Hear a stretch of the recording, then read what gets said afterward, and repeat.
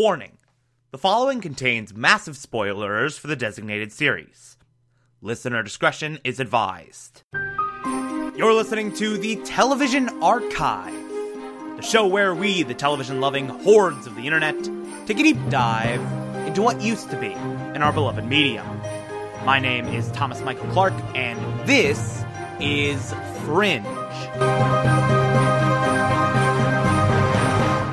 Today we will be discussing Season 2, Episode 12, titled, What Lies Below. Yet another absolutely fantastic episode that is way too real.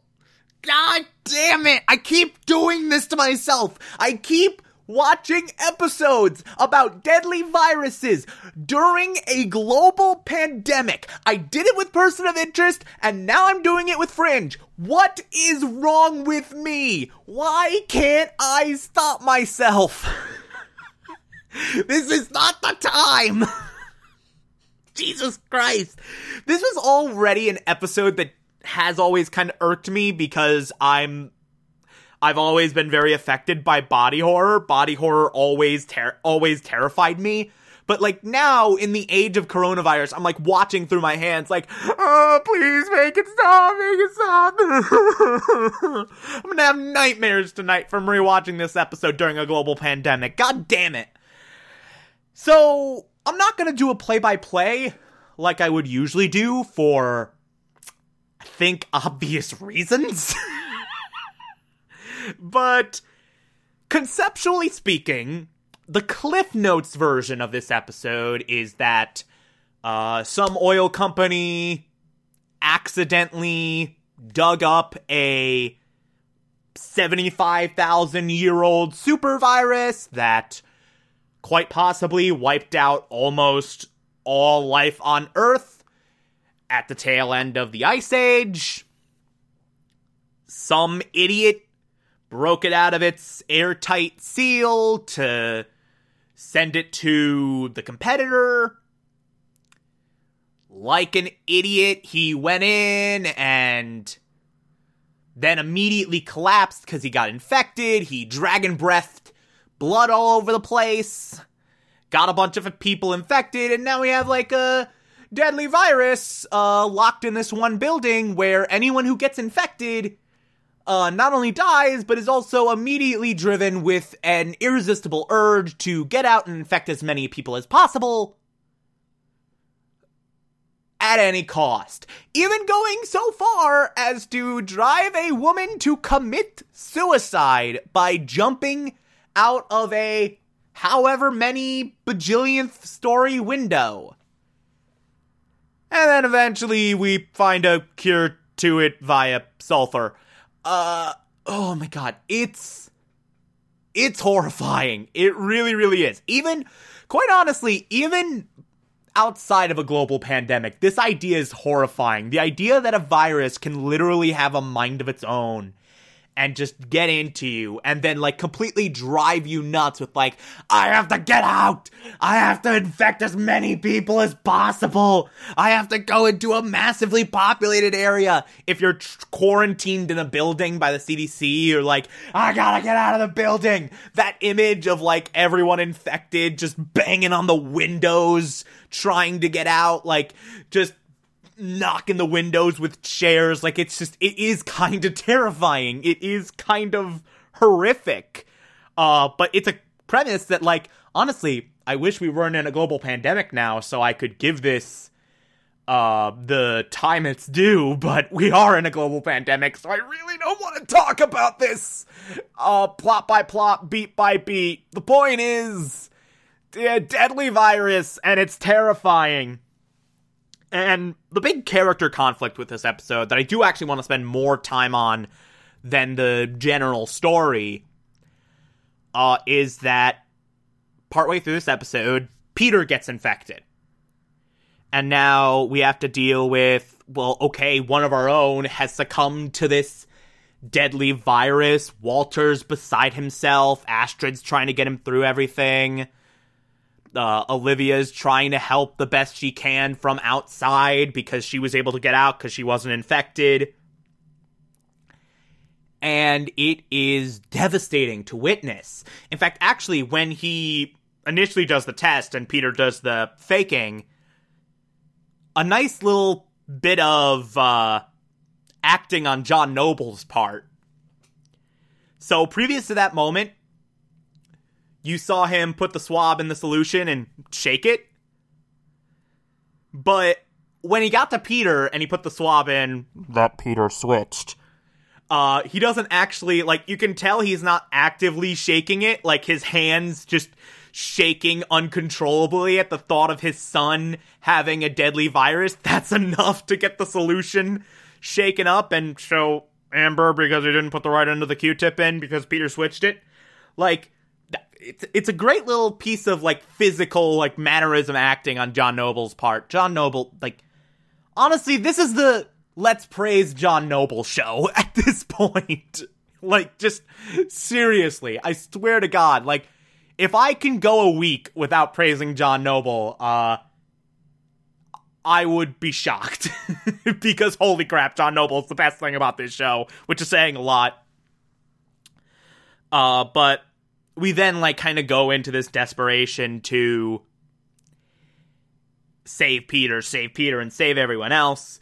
There's this amazing climax where the CDC wants to send in the army and just kill everyone who has the virus in them.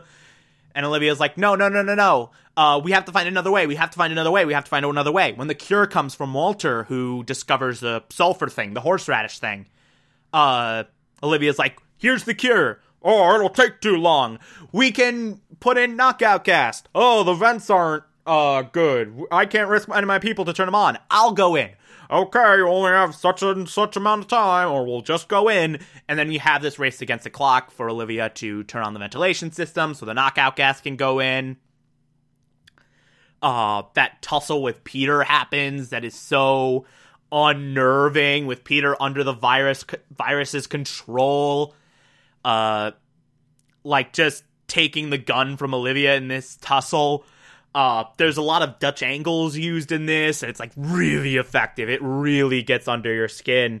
But that's an amazing climax to the episode. But this really is an episode beyond just the horrors of this virus. This is an episode of showing how Walter reacts under the realization that Peter may probably die.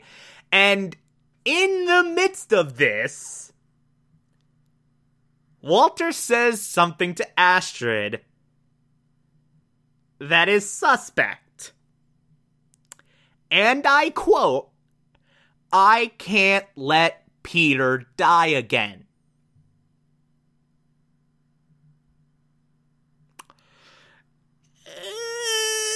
And then later on, after the cure is found and after we save Peter,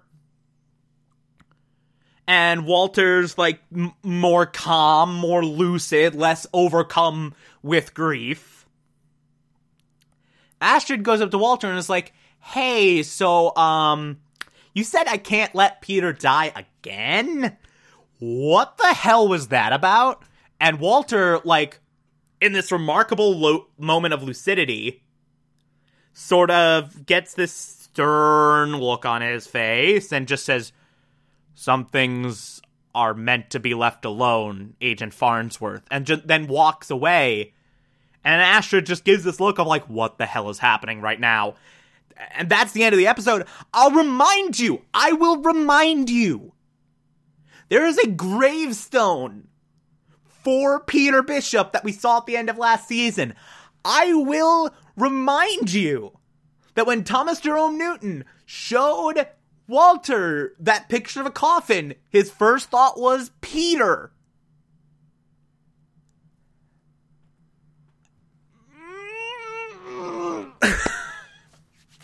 I want to say the thing,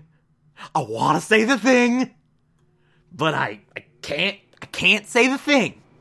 The thing will come in a couple days. The other shoe is going to drop very, very soon. But I can't say it right now. Suffice it to say, You know what? No, suffice it to say even, because I'm going to let it slip. Just...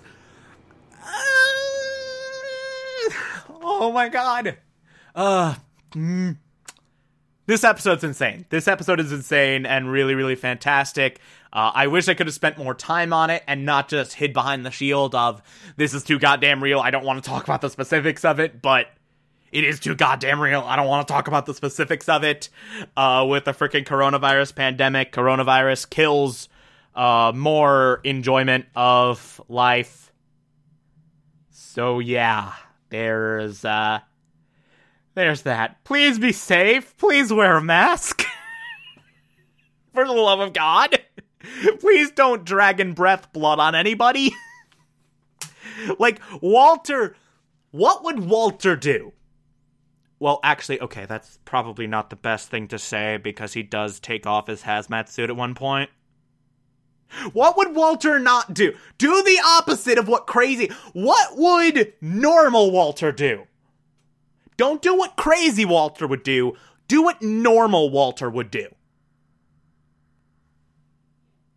Do what normal Walter would do. Anyway, if you like this, favorite the podcast, anchor.fm/TV archives, so that you can be here every single Monday through Friday as I go through every single episode of this and other shows. And you can find it on pretty much whatever podcatcher app you prefer. Feel free to call in as well. It's simple as just to push a button on the Anchor app. I'll play those on the show from time to time if you feel so inclined to send those in. Follow me on Twitter and Instagram, TomTom4468, and support the show. Patreon.com/Thomas Clark. Pledge us $1 a month. I appreciate everything I get through there. If you become a patron, you can also get access to the Television Archive Supplemental, which I'll be putting up there once every month.